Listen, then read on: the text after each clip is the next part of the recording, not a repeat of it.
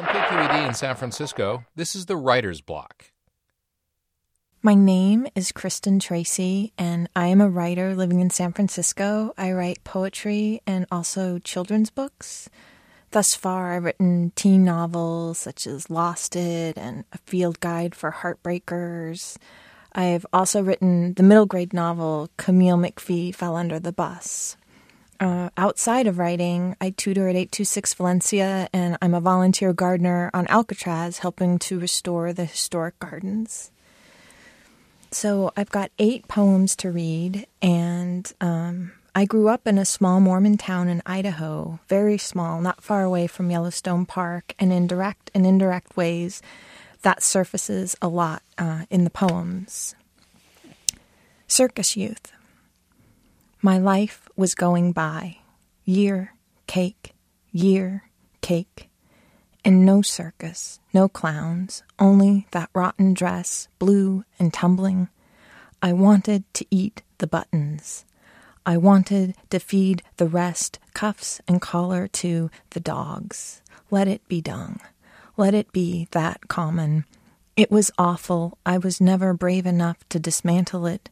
Trapped in my cave of yarn, the dress chased me, then taunted me as it sailed happily around the world. I craved a ship. I desired a texture wholly unlike my life. Clowns, funny rubber balls. Who handed me these knives to juggle? Who said everything was going to be fine? I know. Childhood shows no mercy. Others have had to catch much trickier knives, all blade, no handle. We all feel lost, doomed, and no one meets our demands for better maps or parents or more robust St. Bernards. The worst day of my life, the circus, the tragic reality that it was a show, lions reduced to cats, midgets riding motorcycles inside metal balls, the terror of the ringmaster, so much like my grandfather folding in a bow. We took you, my parents said, and it wasn't a lie. Elephants in chains, painted faces blistering under the makeup's grease. Afterward, I ached on my sandbag pillow. Pots clattering to the kitchen floor, a heap of a dead horse melting in the field beyond my window. Couldn't there be a different circus? Music piped at the happiest pitch. Children so thrilled they shit themselves in the stands and smile on. And clown hands, clown necks, clown thighs put together to assemble a truly hilarious thing. Futile, I know, I prayed for years, slowly flowering in my bed, certain of something, wanting what I wanted. Clown in my doorway, clown on my floor, a clown on my very own thumb. The next poem is Taming the Dog. Your dog arrives at my open window, filled with advice. He sees how I trim the beans and complains. He believes the way I tenderize my lamb is an abomination. The neck may be tough, but in my house we use everything. We hang our laundry, we beat our rugs, and there is joy. Last night he caught me pruning the magnolia tree, appeared beneath my ladder, fur holding the light of a whole moon, and he mocked me with his little dog paws. Why would a dog want to insult a woman underneath the moon like that? Wednesday, Thursday, what about me makes your dog want to arrive?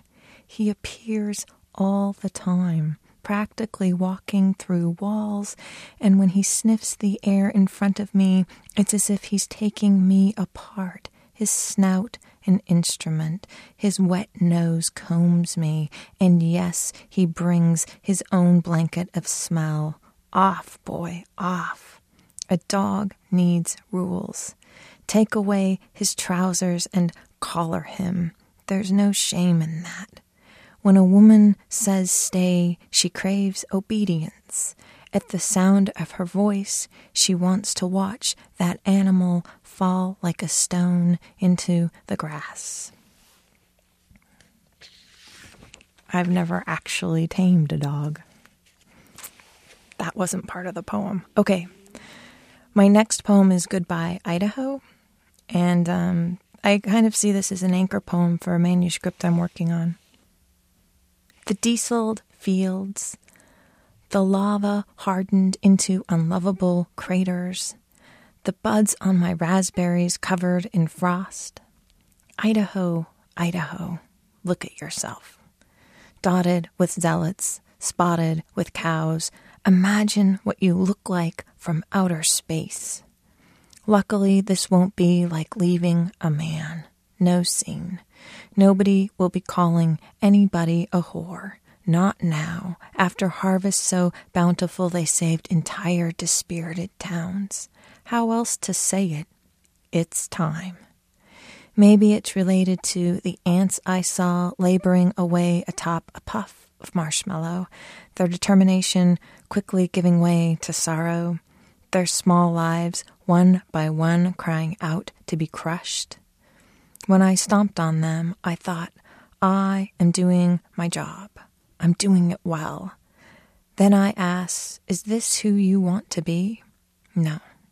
I wanted out of the equation. I wanted away from those ants and my own murderous foot. Okay, that wasn't the truth. I was traveling through Mexico when I saw those ants, and they triggered in me the sadness of all the poverty and short-lived sweetnesses I have known. Everything I do isn't about me.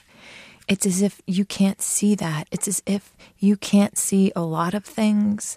Maybe this will be like leaving a man plopped down like a couch, and I've had to live on you, covered in crumbs. Look at yourself, plaid covered and mustard stained.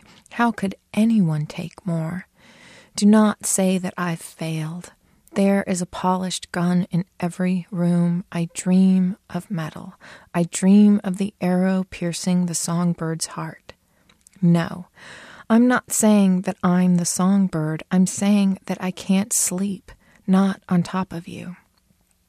I didn't want this to be funny. I'm tired of making everyone laugh. Idaho, look at me. I'm being serious. Your trick roads, I'm done with them. The face they gave me, what they've claimed as theirs, it's no longer beautiful, the sharp ways they fall. I am wood. When I see them, nothing inside me curls. You think you can haunt me? You think I feel the same way about you? No, everything has changed. It had to. So, dear, shed your fur, mate recklessly behind the snapping trees, throw your brown bodies onto the road.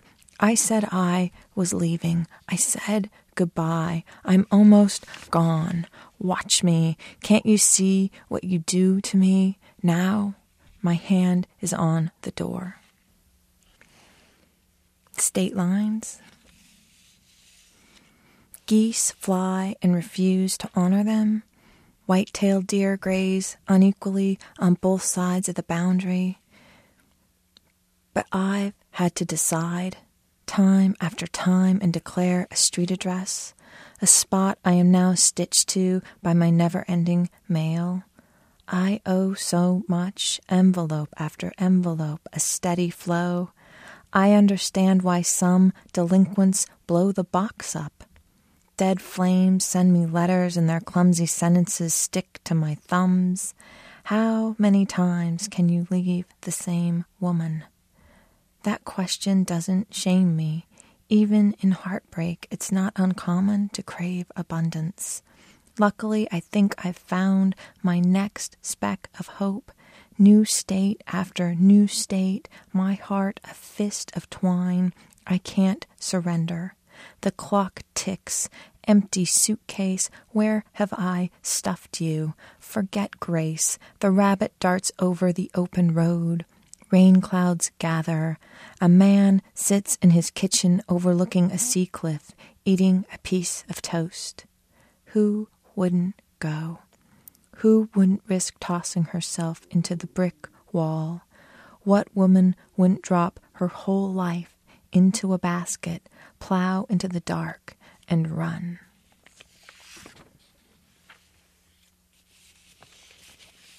I tend to write a lot about animals because I like animals and I'm also afraid of animals, but I always notice animals. This next poem is called The Unavoidable Pigeon. I see it on Cabrillo, midway through the crosswalk. Some people spot an injured pigeon tumbling down the street and think, good riddance. But how can I think that? I know this bird. I've seen it before. Balboa, Anza, Clement, its wounded foot lifted high into its feathered body.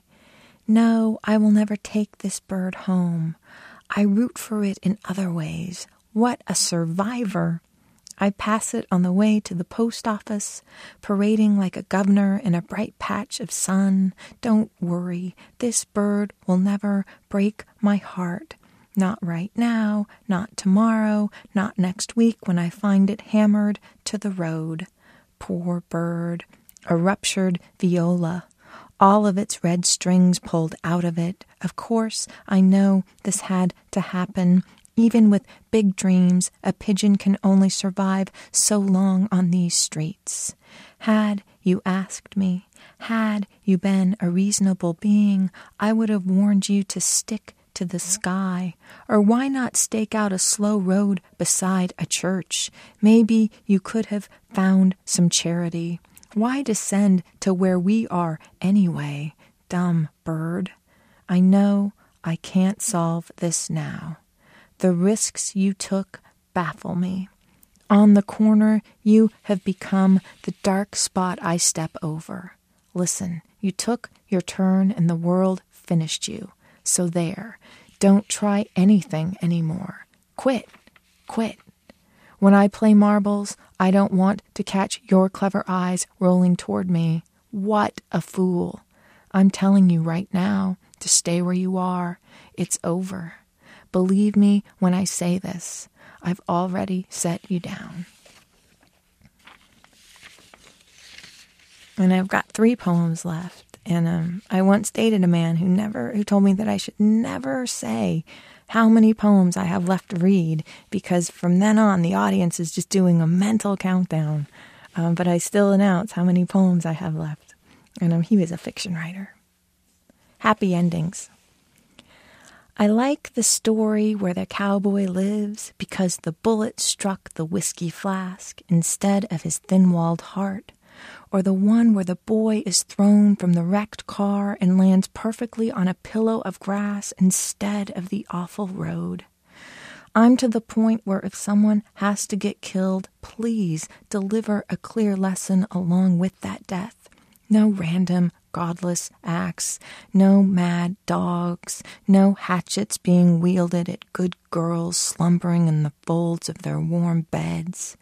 After reading Cinderella, after observing the fat and happy cartoon mouse weakly escaping the ravenous cat, after watching my fellow earthlings pull together and pound the Martians into the rock-hard desert using sarcasm and sticks, I've come to appreciate the happy ending, no matter how tacky or unearned. It's today. Death tolls continue to climb. You think I want the truth? Give me an ending I can swallow. I'd prefer it Panglossian and overdone. And listeners, you can't see this, but the next poem I'm about to read is a sonnet. Goodbye, trouble. I fell from a Bible, a half-blonde tease. With a good heart, I struck out. God filled and thrilled to claim a spot. Here, where, there.